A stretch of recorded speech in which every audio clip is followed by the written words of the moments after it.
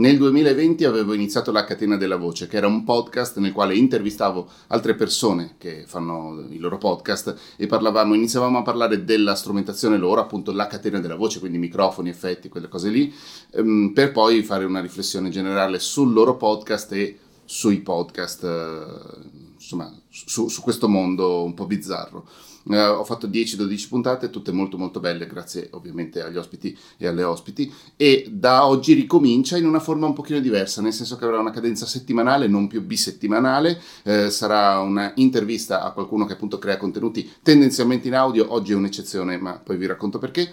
E 2 volte a settimana ci saranno delle piccole pillole, delle novità, delle informazioni, delle riflessioni che sono le stesse che poi in realtà pubblico sul mio canale Telegram, che insomma ho deciso di rincicciare, che è una bella parola. E poi l'ultima puntata del mese sarà un approfondimento, qualche tipo di contenuto che cambia ovviamente di mese in mese. Quindi intervista, pillole, contenuto random e altre pillole, poi si ripete di mese in mese. L'ospite di questa prima puntata è un pochino diverso perché è il mio amico Andrea Ciraolo. Andrea e io ci siamo conosciuti ormai 3 anni fa, circa 3 anni e 3 mesi fa, proprio grazie ai podcast, perché lui mi intervistò per Passione Podcast, che era il suo primo tentativo di creare contenuti, e fu un ottimo tentativo tra l'altro, e da lì siamo rimasti in contatto e siamo proprio diventati amici. Ormai ci sentiamo tutti i giorni, lavoriamo anche assieme, abbiamo lavorato insieme più che altro, abbiamo un podcast settimanale che si chiama Organizzazione per Negati, che poi tra l'altro viene anche citato durante questa chiacchierata. La qualità video di quella chiacchierata è decisamente migliore perché l'abbiamo fatta nel suo studio, e lui da questo punto di vista è decisamente più avanti di me. Lo trovate qui su YouTube, Andrea Ciraolo, è facilissimo. Sicuramente siete già incappati nei suoi video, perché se avete cercato di capire per esempio come funziona OBS Studio, sicuramente lo avete trovato. Andrea ha tante ottime qualità e tante ottime caratteristiche che spero di essere riuscito a toccare e avergli fatto parlare di queste cose durante l'intervista. Se no, basta seguirlo per capirlo proprio al volo. La catena della voce inizia appunto qui, con 2 moto. 2 moto, scorreggette addirittura. La catena della voce inizia qui e inizia con Andrea Ciraolo, che ringrazio tantissimo. Come fare per seguire la catena della voce? Ogni settimana esce il video appunto su YouTube, ma esce anche la versione audio per tutte le diverse piattaforme. Se vuoi ricevere queste cose prima, con 2 settimane d'anticipo, basta iscriversi al mio Patreon. Basta andare su scandal.in, lì trovi tutte le informazioni, e per una manciata di euro al mese otterrai sia l'accesso anticipato a questi contenuti, sia poi tutta un'altra serie. Innanzitutto un centinaio di lezioni che ho fatto durante tutto il 2020, perché è proprio un corso di podcast fatto in una maniera un po' bizzarra, perché non c'è proprio un programma ben preciso, ma si va a occhio, e approfondimenti, recensioni, la possibilità di parlare e di confrontarsi sia con me ma con anche le altre persone che frequentano il corso. Quindi è una cosa secondo me molto interessante, e spero che possa anche interessare te. Voi. Non ho ancora deciso, di solito do del tu, non lo so, adesso vediamo, è la prima puntata in fin dei conti. Grazie mille a te / voi, grazie mille ad Andrea, e ci sentiamo e ci vediamo la settimana prossima. Grazie. E io dico, vengo da Andrea Ciraolo a fare un video, anzi chiedo ad Andrea Ciraolo di essere nuovamente il primo personaggio intervistato durante la catena della voce. Non capisco niente, assolutamente niente di quello che ha combinato lui. L'anno scorso avevamo parlato di podcast e quest'anno parleremo di podcast, ma anche ovviamente di video, perché questo rumore. Il mio iPhone che non riesco a silenziare. Ma Andrea, hai capito perché lo voglio silenziare? Sai che qua silenziare? c'hai il cosino per mettere in silenzioso? Ma poi me lo dimentico così e non riesco più Dopo te lo stacco io. Ok. Comunque, tutti quei suonini lì cos'erano? Quali suonini? Quelli che abbiamo sentito quando è partito il video. Erano per suoni che ci avvisavano, ma loro non li hanno sentiti. No, loro non li hanno senti sentiti. Beep e poi parte la registrazione, tutto automatizzato. Quest'uomo è Utilizziamo questo strumentino qui. È lo Stream Deck, di cui tra l'altro, allora, un attimo di presentazione. Andrea Ciraolo non ha bisogno di presentazioni, quindi non faccio neanche più le presentazioni, ma di tutte queste cose nel suo canale YouTube ne ha parlato fino alla morte, io credo, alla morte degli ascoltatori, esatto. Sicuramente sì. E quindi se qualcuno ancora ha bisogno di capire come funzionano queste cose qui, ho visto che è cambiata cosa c'è? Non toccarmi. Qua, il suo canale. Allora, Ande, grazie per essere qui e per fare questa cosa con me, nonostante tu abbia avuto una giornata molto piena, perché so che hai avuto una giornata molto piena, e sarà piena anche la serata, perché adesso sono qui a romperti le balle, ma poi continueremo a fare tantissime altre cose. Inizierei. Ho 2 o 3 argomenti di cui parlare con te. Volevo essere un attimino più breve rispetto all'anno scorso. L'anno scorso abbiamo fatto 40 minuti, Cioè mi 45. stai sgridando? No, Mi stai dicendo che parlo troppo? no, perché io no, scusami. Cioè... Ci siamo trovati. Esatto. Però volevo andare un attimino più brevi rispetto all'anno scorso. Comunque, visto che l'anno scorso le domande agli ospiti della catena della voce iniziavano sempre con raccontami la tua catena della voce, il setup di quest'oggi, visto che tu praticamente fai soltanto video ormai, a parte un paio di podcast che dopo magari, cioè che in realtà usi la stessa attrezzatura, quindi questa roba qui che vedi davanti alle nostre bocche, tra l'altro gli ho fatto cambiare i cavi in maniera tale che risultassero Fossero un attimino, abbinati col vestiario. sì, un attimino più, comunque questo non è il tuo setup normale. No, questo è il setup che uso quando faccio i podcast con qualcun altro. Mm-hmm. Tipo 100 cose belle con Anna, e non Organizzazione per Negati, perché quella la facciamo a distanza. Esatto, purtroppo oggi sarà la prima volta innanzitutto che tu e Valentina vi conoscete di persona. È vero. E in seconda battuta sarà la prima volta che registriamo tutti e 3 assieme di persona, mentre noi 2 abbiamo già fatto queste vaccate in un paio di occasioni i mesi scorsi. Sì. Se Valentina di persona è bella come lo sei te, io non credo di reggere oggi. È più bella. Più bella di te? Certo. Non ce la farò oggi, non reggo. Valentina non è reggo. bellissima. Ciao Valentina De Poli, ti vogliamo bene. Ok, qual è il tuo setup normale allora? Beh, il mio setup normale in realtà è molto semplice ed è formato da queste cuffie che si chiamano Sennheiser HME 27. Non sono della Sony? No, Sennheiser. Ero convinto che fossero della Sono Sony. sempre state Sennheiser. Che sono tipo le cuffie broadcast più costose che io sia riuscito a trovare, ma tu lo sai benissimo perché ti ho distrutto con la mia ricerca.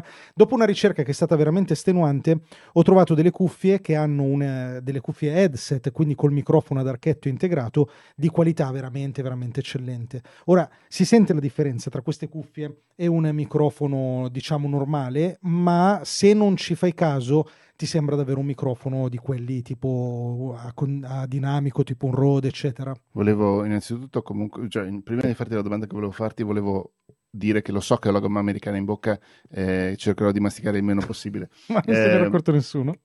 Però tu dici che ci si accorge che non è lo stesso microfono, in che senso? Cioè nel senso che se lo confronti per esempio a un Rode Procaster, comunque se ascolti prima uno e poi l'altro senti la differenza. Il Rode Procaster ha una qualità migliore. Ah, ok. Ma se non fai il confronto e ti guardi solo il mio video rimani a bocca aperta. Tant'è che da quando le ho prese tantissimi commenti che cuffie sono, perché effettivamente suonano molto bene. E infatti costano credo più sicuramente di una delle 2 macchine videocamere che sono costano qua. Più o meno quanto queste 2 fotocamere insieme. Le 2 fotocamere le ho prese usate. Ah, ok. Fai conto, vabbè, si può dire tanto, magari è interessante. Ma certo, no? sì, assolutamente. Fai conto che le cuffie costano circa 500 euro, alle quali... E poi c'è il trucco. Questo fa ridere perché è impressionante, perché alle quali devi aggiungere il cavo che da solo costa 100 euro. Meraviglioso. Questa cosa qua non lo dico tanto per fare tipo quello che spende tanto per questa roba qua, quanto per dire alla fine certe cose quando le vuoi di qualità le devi pagare. Sono molto molto d'accordo. E vedo che entrano in una scheda audio. Entrano in una scheda audio che è Behringer, la Uforia UMC22, che è la scheda audio USB più economica che c'è sul mercato. Vedi, cioè uno prende tipo le cuffie super costose e poi si prende la scheda audio da 4 soldi. Non credo che sia proprio suggeribile. Allora, a naso credo che quella sia la versione della Euphoria con i preamplificatori Midas, il che significa che sono degli ottimi preamplificatori nonostante una scheda audio molto piccina. Volevo farvela vedere. È questa la scheda audio che sto utilizzando e costa 35 euro, di fatto è super minimale. Ti dico la verità, nella mia to-do list c'è l'idea di dire un giorno la cambio e mi prendo o la Scarlett o addirittura sto puntando quella di Elgato nuova, che è molto bella, e quella col grande manopolone. Esatto, mi piace molto anche l'idea del manopolone e quindi sto valutando anche quella, però non è urgente. Scusami, ho visto che hai cambiato l'inquadratura del video, perché tra l'altro poi sarà molto divertente quando i video li farò io, che non ci sarà niente di tutto questo, li faccio con un maledettissimo iPhone, quindi sarà molto divertente. Ma ho visto che hai cambiato inquadratura con un click, non con lo Steam Deck. No, perché questa fotocamera che ho aggiunto, che Sì, serve per per mostrarci, far mostrare le cose, non è inclusa, quindi non Ah, c'è nello Stream Deck. È una roba povera. che ho aggiunto adesso per te. Grazie, sei troppo amorevole. Lo so. Il manopolone, ok, sì, non l'ho ancora testato il manopolone, Mi piacerebbe che lo facessi perché ti dico sono molto indeciso tra Scarlett. mi dimentico sempre che c'è il coso che spruzza il profumo automaticamente e Dai, mi spaventa. facciamo vedere anche lo spruzzatore di profumo automatico. Eccolo lì, quella cosa bianca che vedete è uno spruzzatore di profumo che Che fa serve parte del tuo setup. sì, serve a rendere un po' meno puzzolente questo ambiente. Mi sembra giusto. Dicevi che vuoi che lo testi? Sì, perché sono molto indeciso fra la... come si chiama? Non Scarlett Johansson, quella è un'altra. La Focusrite. Focusrite e quella roba E lì la al Focusrite gatto. la prenderesti singola come la Behringer o la prenderesti con più ingressi? Potrebbe valere la pena prenderla doppia, così mi libero di quel mixer per tutta la vita Eh. e quando faccio 100 cose Potrebbe belle non essere ce l'ho più in mezzo sensata alle come scatole. cosa, sì. Potrebbe essere sensata. Il mixer, scusami, cambiami l'inquadratura che adesso lo faccio io. Il mixer è questo Zedi della, come si chiama? Allen Heath, una cosa del Sì, che genere. la marca di per sé è una delle migliori Minchia, per queste minchia. robe. È Ma vero. quel mixer cioè, allora, lo stiamo bistrattando. In realtà è un mixer che va assolutamente bene per il mio scopo, ha tutto quello che serve, anche la qualità è buona. Diciamo che non ha tutte quelle finezze, tipo il preamplificatore che funziona bene, eccetera, eccetera, che magari ti fanno E poi la questo l'hai pagato differenza. 200 euro, mi pare. Esatto, comunque poco, eh. No, d'accordo. No, per essere un mixer USB è poco. Sì, però fa ridere che quella ne costa 35, quella scheda audio lì ne costa Sì. 35 e ha dei preamplificatori migliori. Questa è la cosa che fa ridere. E Allen Ma Heath è allora effettivamente un'ottima non ti so marca. dire se quella dei preamplificatori migliori di Spingono quella, no. meglio, quantomeno. Sei sicuro? Eh beh, sì, sì, assolutamente, perché l'ho provata anch'io, E quello l'hai l'ho fuori. provato? No, però me l'hai parlato Ti malissimo, sto... mi è passata completamente la voglia di provarlo. Così ti sto... vabbè, ti voglio solo provocare. No, insomma, questa bestia qui è comoda, comunque è anche versatile, perché comunque i Sì, lo è. mixer sono versatili, hanno un sacco di ingressi e di uscite, quindi possono essere delle cose molto, molto carine, per esempio anche in delle condizioni dal vivo ti dovesse servire, però sì, pigliati una scheda audio e fai molto molto prima. Mentre invece il setup per il video, perché tu da diversi anni ormai, Due più o meno. da 3 credo però tu avessi iniziato, e da 2 che sei più stabile, o no? No, Ok. o sì, boh. Sì, forse hai Ok. ragione. Comunque, hai modificato notevolmente la strada, il percorso, e dal solo audio, che giustamente tu dicevi è lo YouTube dei brutti, ma siccome Non tu... essendolo io... No, esatto, tu essendo bellissimo hai detto no, cazzo, adesso mi faccio anche vedere e sei sbarcato su YouTube e adesso hai questo... E non è un caso che anche tu abbia fatto questa scelta, però. Sì, ma io più per... Vabbè, non importa.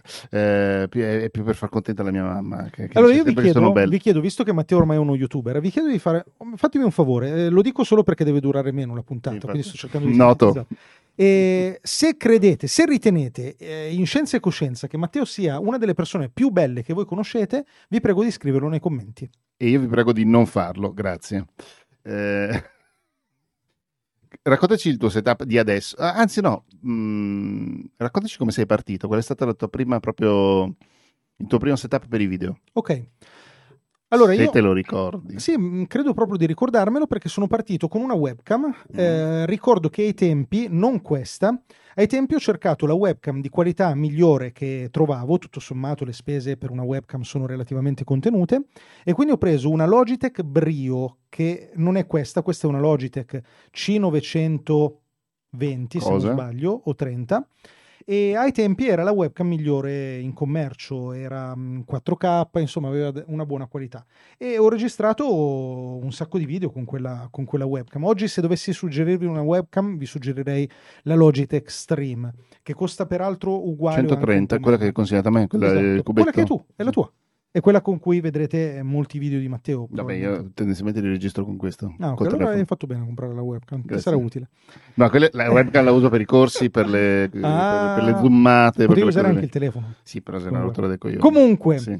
ho usato questa webcam, molte soddisfazioni, però a un certo punto ho sentito la necessità di passare a delle fotocamere che ti danno una qualità che comunque è impareggiabile rispetto alla webcam. Beh, sì. Queste, come si chiamano? Sony Alpha Ecco perché 5100, forse mi era rimasta Sony in mente. può essere. Queste Sony Alpha 5100 uso la doppia inquadratura, lo avete visto durante questo video che ogni tanto switcha, una laterale e una frontale. Questa è quella principale, quella è quella diciamo per l'inquadratura secondaria. Queste Sony le ho prese entrambe usate su Amazon. La Forse prima... non si vede, ma è qua. Sì, perché siamo contro luce. Eccola qua. La prima l'ho pagata 330 euro, usata su Amazon, davvero un affarone. La seconda si avvicinava alle 400, mi pare 380, E di una roba suo del costa genere. 500, una cosa del genere, mi pare. Sì, il problema di queste fotocamere è che è quasi impossibile ormai trovarle, non le trovi. Quindi il suggerimento che vi do, magari segnatevele tipo su Keepa e quando arrivano prendetele al volo, cioè compratele subito perché vale davvero la pena. Io così ho fatto con la seconda, ce l'avevo su Keepa, ho detto appena arriva io me la prendo perché ne vale la pena. E sono due fotocamere molto economiche, ma che fanno un lavoro strepitoso, davvero di grandissima qualità. Non arrivano purtroppo al 4K, questo è il loro unico vero limite, però ti permettono di andare in Full HD a 60 frame per secondo. Me le ha suggerite il mio maestro delle fotocamere che è Alessio Bottiroli, che proprio sarà lui. tra l'altro. Alessio, sappi che prima o poi frego anche te. Ringraziamo Alessio Bottiroli per questo suggerimento preziosissimo. È quello a cui rompo le palle quando dico devo comprare una roba, rompo le scatole a lui. Quindi Alessio, tu ti becchi le pallottole sul video e io mi becco quelle sull'audio, siamo a posto. Sì, ecco, diciamo che Alessio è tipo te, però col video. E più per bravo me. anche, tra l'altro. Bravo Alessio, Siete ti romperò bravi le tutti balle e anche a due. te. Però scusami, 300 euro solo il corpo. Sta diventando forse noioso, non mi interessa. 300 euro solo il corpo, con le lenti a parte o compreso No, le tutto lenti? compreso. Ah, ok. Ok. E in realtà, su suggerimento di Alessio, sto puntando degli obiettivi, però al momento non sono urgenti. Aspetto prima di sprecare soldi con altre cose e poi li sprecherò anche per gli obiettivi. Ok. Perché forse i 500-600 euro che ti dicevo io erano soltanto per il corpo macchina nuovo.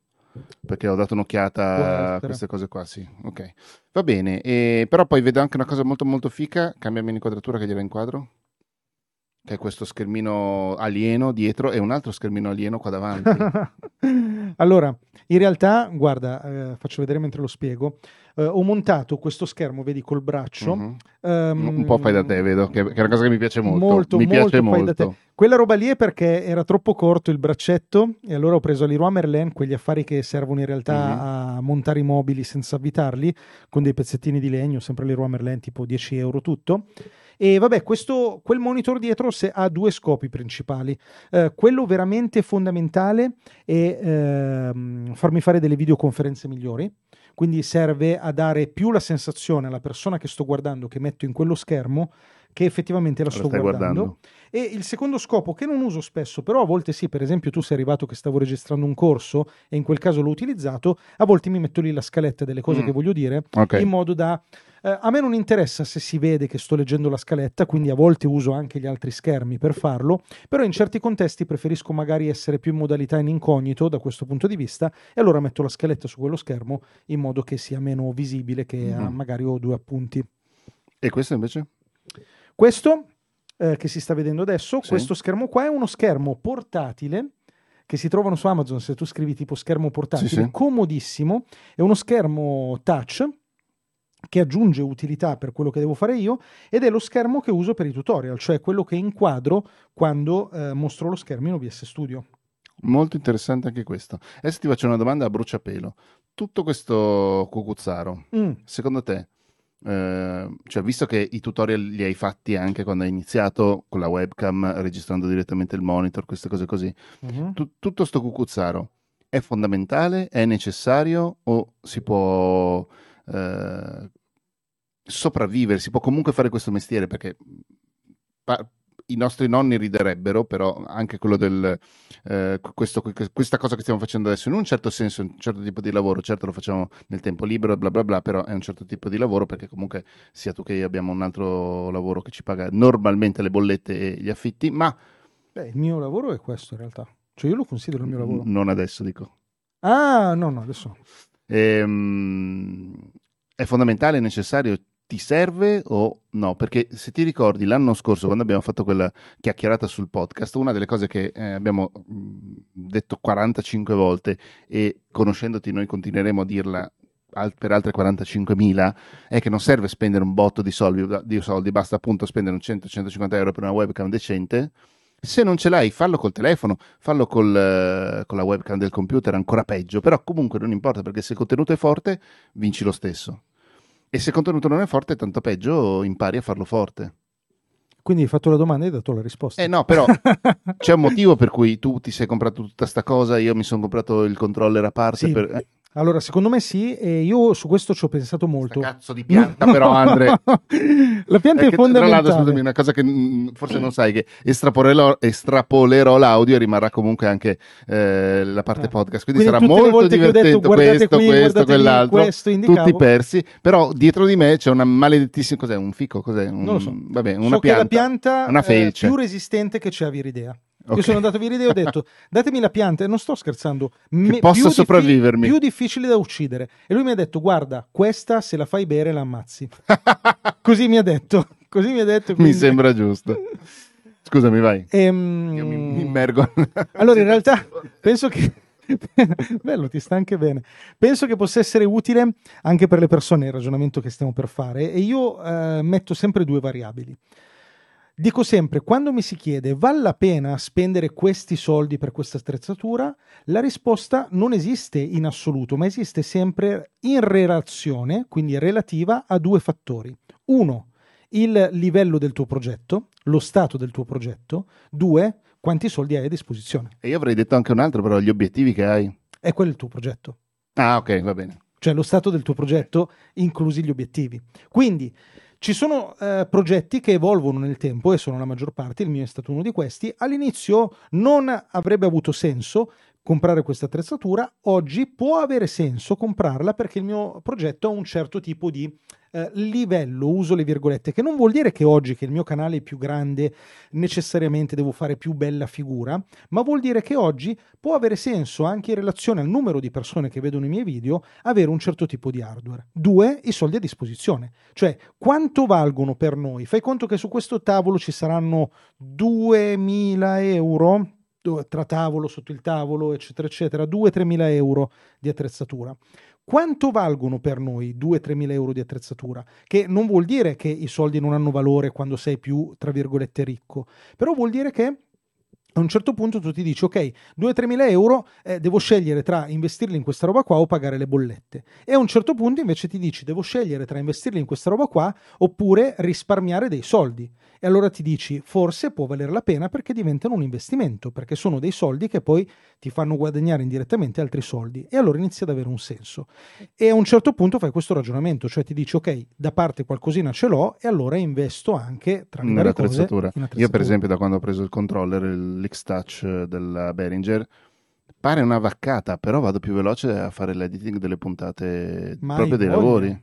Una cosa incredibile, cioè, e non faccio nient'altro che non facessi già tra tastiera e mouse o trackpad nel mio caso, ma e magari faccio anche più fatica se vuoi, perché allungo delle mani, per chi non vede il video c'è Matteo che sta mostrando allungando proprio le mani e vado a toccare un pulsante, vado a selezionare una traccia, vado a spostare i fader, però quella cosa lì nel lungo periodo mi sta facendo risparmiare minuti, certo, non delle giornate, però comunque minuti di lavoro.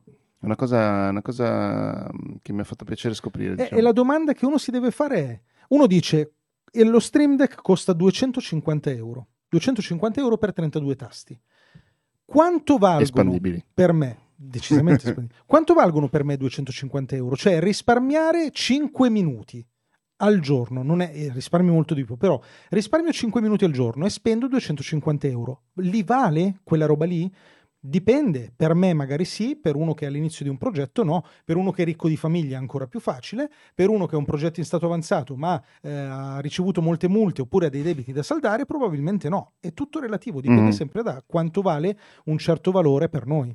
Però una cosa secondo me importantissima da sottolineare per l'ennesima volta è che non serve avere il tavolo pieno di accrocchi quando si inizia. Cioè basta veramente... Ma neanche dopo. Assolutamente neanche dopo, però voglio dire, dopo magari te lo puoi permettere e allora sono scelte appunto lo Stato, i soldi, serve effettivamente oppure no. All'inizio non serve quasi niente se non un angolo abbastanza sensato dove registrare. Ma tu prendi per esempio Emalloru. Conosco di nome ma non... È uno degli youtuber forse non più noti d'Italia, ma lo diventerà sicuramente, molto bravo, e credo di poter dire che è sicuramente uno dei più talentuosi vlogger che abbiamo in Italia. L'avevi intervistato? L'ho anche intervistato, a professione youtuber. E Malloro tutto quello che fa lo fa con un iPhone. Cioè ha una roba, la usa per registrare, basta, finito. Ed Malloro, andate a vedere i suoi video, fa i video tra i video di maggiore qualità che abbiamo in Italia. Sì. Ma non lo fa con l'hardware, lo fa poi con la creatività di Dietro. usare quelle riprese in un modo sensato. Certo. Sì, ma infatti deve vincere sempre il contenuto, è lì la cosa che sulla quale secondo me va investito più tempo, va investita più pazienza, ho spostato il mouse nel caso ti servisse a cliccare da qualche parte. Buono sapersi. Ok. Come mai sei passato dallo YouTube dei brutti allo YouTube dei belli? Cioè dall'audio al video. Okay. Anzi, pardon, dal solo audio al video. Inizialmente per esigenza di differenziazione. Cioè avevo YouTube, però capivo che potevo ampliare la mia audience andando su altre Avevi piattaforme. podcast? Avevo il podcast, scusa. E avevo capito che potevo ampliare la mia audience, in particolare con la consapevolezza che ero partito da un podcast che è tra le piattaforme oggi disponibili in Italia una di quelle con la minore audience, di maggiore qualità, però a livello numerico minore. Quindi mi sono detto, apriamo anche un canale YouTube, così proviamo ad ampliare il mio raggio d'azione. E poi però per caso, per bravura, per entrambe le cose, il canale YouTube ha funzionato così tanto ed è così tanto esploso e sta crescendo così tanto che sarebbe davvero antieconomico continuare a fare quella roba lì che facevo in podcast, perché quella cosa mi dava un risultato infinitesimale rispetto a quello che a parità di sforzo oggi mi dà YouTube. E allora il podcast cos'è rimasto oggi per me? È rimasto una passione, è rimasto un divertimento che mi serve, facci caso, a solidificare le relazioni con le persone a cui voglio bene. Non è un caso che i 2 podcast che io sto ancora portando avanti sono 2 podcast che faccio con le persone, con alcuni tra i miei migliori amici. Non escludo in futuro di ritornare al podcast in grande stile, però credo che se lo farò proprio con lo scopo di dire, ora che ho una grande audience, la voglio riportare sul podcast, anche un po' per fare tipo la gara di chi ce l'ha più grosso e di dire adesso con questa audience magari ho un podcast che si posizioni in alto nella classifica grazie all'audience che sto portando altrove, ma è ancora un po' presto per fare quel ragionamento. Però cambiare piattaforma, cambiare linguaggio ti ha permesso di fare delle cose che prima non facevi, giusto? Diciamo che il canale è esploso grazie ai tutorial e di fatto i tutorial è difficile farli nel podcast. Questo è vero. Non è una cosa da escludere, questo lo diamo anche come suggerimento creativo alle persone. In passato ho pensato di usare il podcast per i tutorial. Oggi non avrebbe senso per me, perché non otterrei il risultato, ma per uno che oggi comincia, posizionarsi come primo podcast che fa tutorial audio, è un elemento differenziante notevole. Sì, assolutamente sì. Però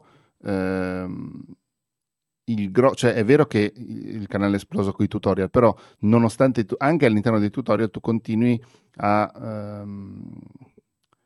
secondo me tu sei un grande didatta, lo dico senza piaggeria.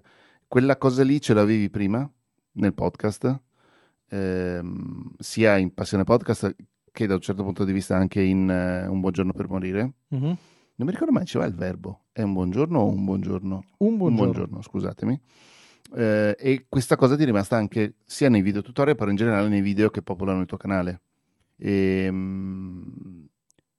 Una cosa che ti ho sempre tantissimo invidiato è la capacità di raccontare delle cose mentre fai tutorial, mentre fai magari delle cose molto specifiche, però comunque stai raccontando delle cose, che è la prima cosa che ti ho sempre invidiato. E la seconda cosa che ti ho sempre invidiato è non ho capito qual è la prima, scusa. Il raccontare, comunque portare avanti una narrazione sia okay. di te stesso, ma non solo di te stesso, anche comunque di valori, di cose che non c'entrano per forza di cose con, ho detto cose 2 volte, che non c'entrano per forza con l'argomento di quel singolo video. Ok. E anche tu lo fai molto bene. In maniera un po' più caotica, secondo me. E l'altra cosa è volutamente caotica come adesso.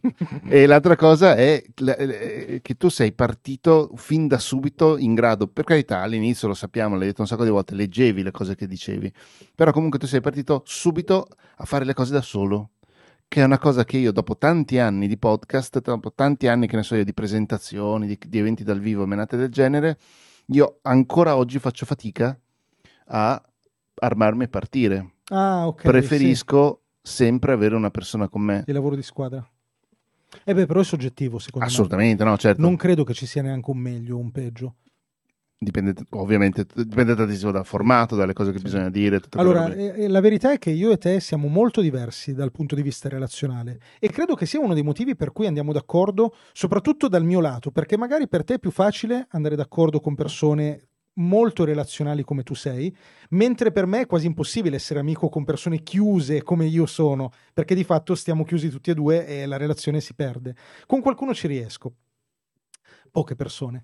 Secondo me tu sei una persona estremamente relazionale, io sono il classico lupo solitario, cioè io sono un battitore libero, io sto bene quando sono da solo, sto tanto bene. Ultimamente... No, per niente hai fatto 3 figli. Per esempio. E però mi prendo molti spazi e non è un caso che ultimamente, tu lo sai, sono andato a fare delle lunghe camminate in montagna da solo, perché quella roba lì mi dà benessere. E di fatto per me è stato naturale partire da solo e come è stato naturale poi quando ho ritenuto di avere al mio fianco le persone giuste anche condividere dei pezzi di percorso con loro. Mm-hmm. Sì, è un'altra delle cose che vanno ragionate quando si inizia un progetto, che sia un podcast o che sia qualsiasi altra cosa, una rivista, un gruppo sportivo, una squadra di calcio, qualsiasi cosa, un piccolo ragionamento, una piccola riflessione sui propri punti di forza, sulle proprie debolezze, su quello che ci viene meglio, quello che possiamo imparare a fare meglio e quello che invece proprio è il caso di, per esempio, cioè io dopo tanti anni ancora non riesco a tollerare alcuni social network, non tutti, ma alcuni non riesco proprio a tollerarli, quindi manco ci sto. O comunque se ci sto lo faccio in maniera proprio transazionale, ci sto per un motivo e basta.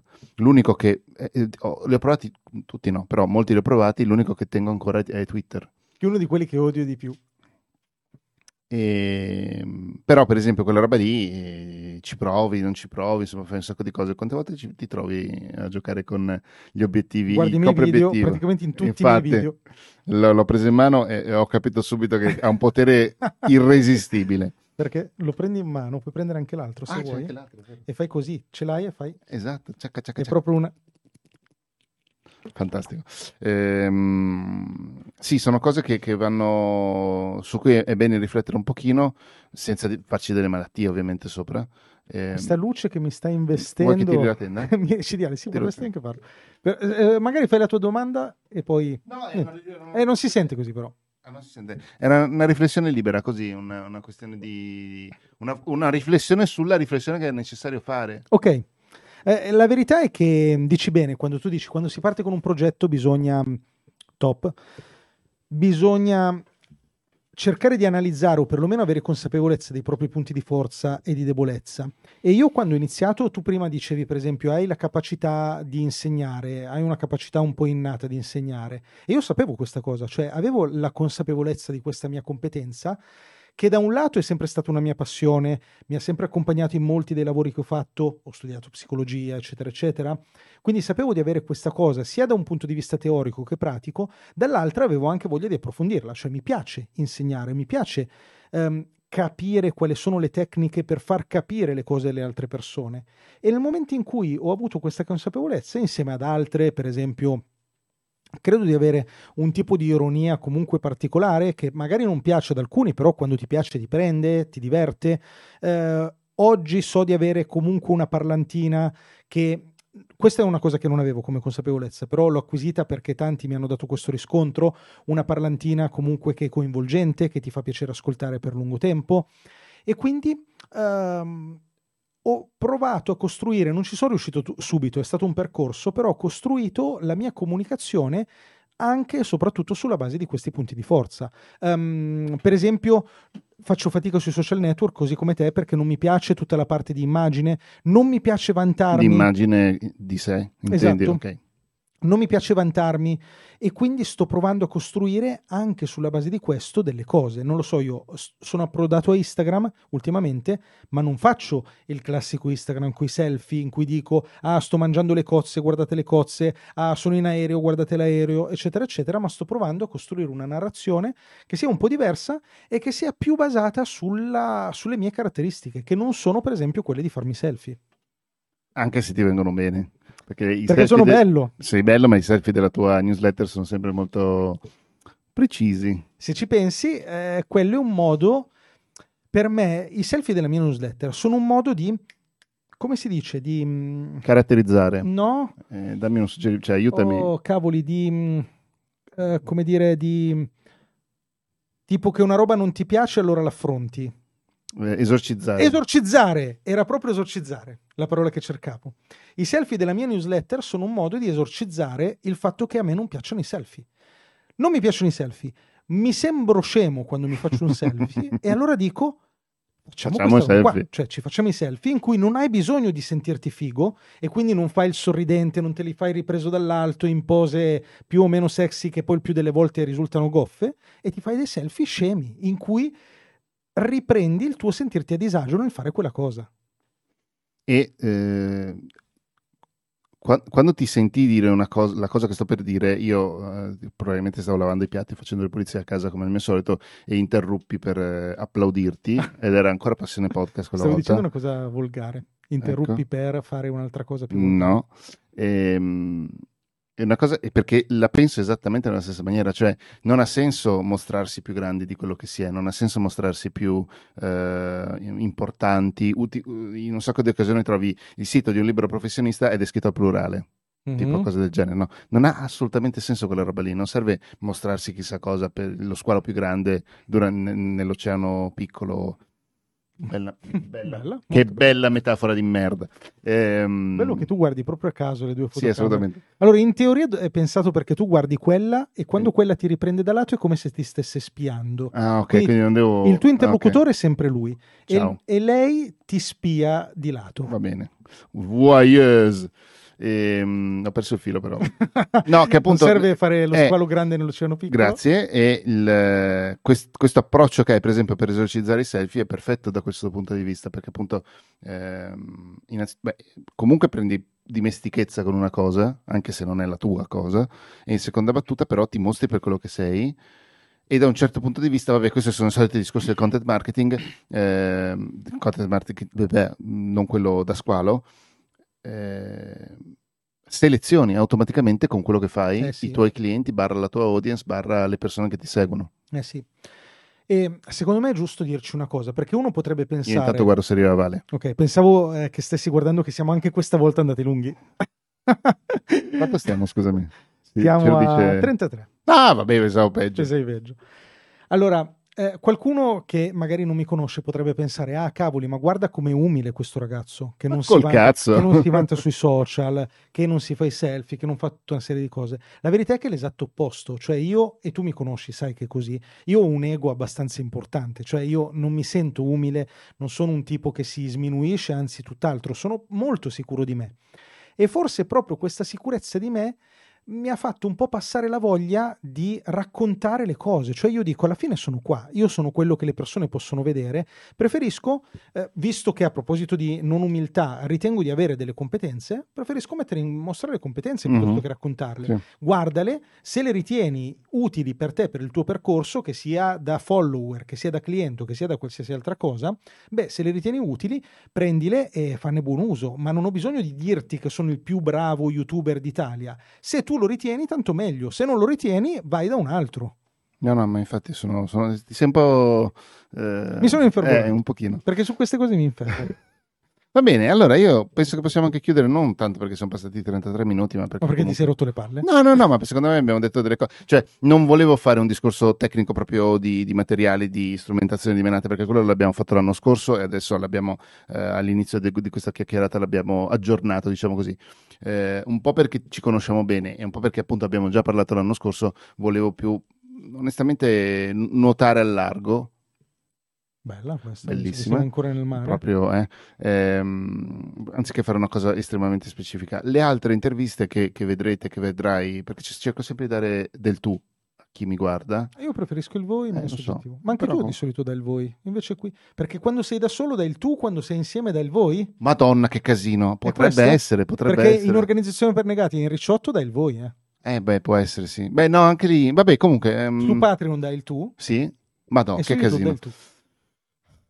Va bene. E dai il maschile o il femminile? Questa è una bella domanda. Cerco sempre di dare il femminile, come abbiamo detto, per quanto sarebbe meglio usare il neutro, diciamo, un passettino alla volta, per l'intanto uso il femminile. Io invece do il maschile perché non mi piacciono le donne. Lo so, questa grande differenza tra noi. E cosa cazzo stavo dicendo? Ah sì, no, che con gli altri, con le interviste future che ci saranno una volta al mese, non ho idea. Alessio, tu sarai tra l'altro il secondo, quindi preparati. Alessio Bottiroli, e vediamo un po' come andrà con lui. E poi con tutte le altre persone che ho già in testa, ho già 5-6 persone in testa. Basta, vuoi dire qualcosa? Vuoi salutare Valentina che deve ancora arrivare? No, volevo salutare Valentina che è in coda, volevo salutare Alessio Bottiroli. Ciao Valentina, ciao Alessio. E ciao anche... possiamo salutare qualcun altro, magari Chi vuoi? individualmente. Ciao mamma. La mamma di Matteo, ciao mamma di Matteo. Che tu non hai ancora conosciuto? Non l'ho ancora conosciuta, sì. No, se siamo in chiusura ti volevo dire che adesso noi schiacciamo un bottone e poi dobbiamo stare in silenzio 20 secondi. Questa cosa... Ah no, spiegami perché dobbiamo stare in silenzio 20 secondi. Cioè, cosa sono queste schede? Cioè, per farvi capire quanto io sono scappato di casa, cosa cazzo sono queste schede YouTube che devo mettere alla fine? Perché di Devo solito... metterle io? Sì, su YouTube si mettono delle schede che sono dei riquadri cliccabili alla fine del video. E allora io che cosa faccio? Ho automatizzato che alla fine del video c'è già una parte di silenzio in cui si mettono queste schede. Ma è obbligatorio? No, non è obbligatorio. Ah, quindi posso tagliare fine? Puoi tagliare fine. Ah, ok, va bene. Quindi vuoi che tagli fine? Sì, tagliamo fine. Però era bello. Stiamo fermi 20 secondi in silenzio, sì? E poi a posto, va bene. Però io metterei anche imbarazzo gli ascoltatori e le ascoltatrici fissandole. D'accordo, ma da qui o da lì? Guardo là. Guarda lì, sì. Ok, va bene. Grazie, ci sentiamo la settimana prossima con un po' di news, novità e commenti. Ciao! No, aspetta, non essere così frettoloso. Che cazzo ne so io, scusami. Ok, ridillo. Ci sentiamo la settimana prossima, ci vediamo la settimana prossima. Cosa stai facendo? Con un poco di news, novità, commenti e riflessioni, sperando che vada meglio di questa volta. Ciao!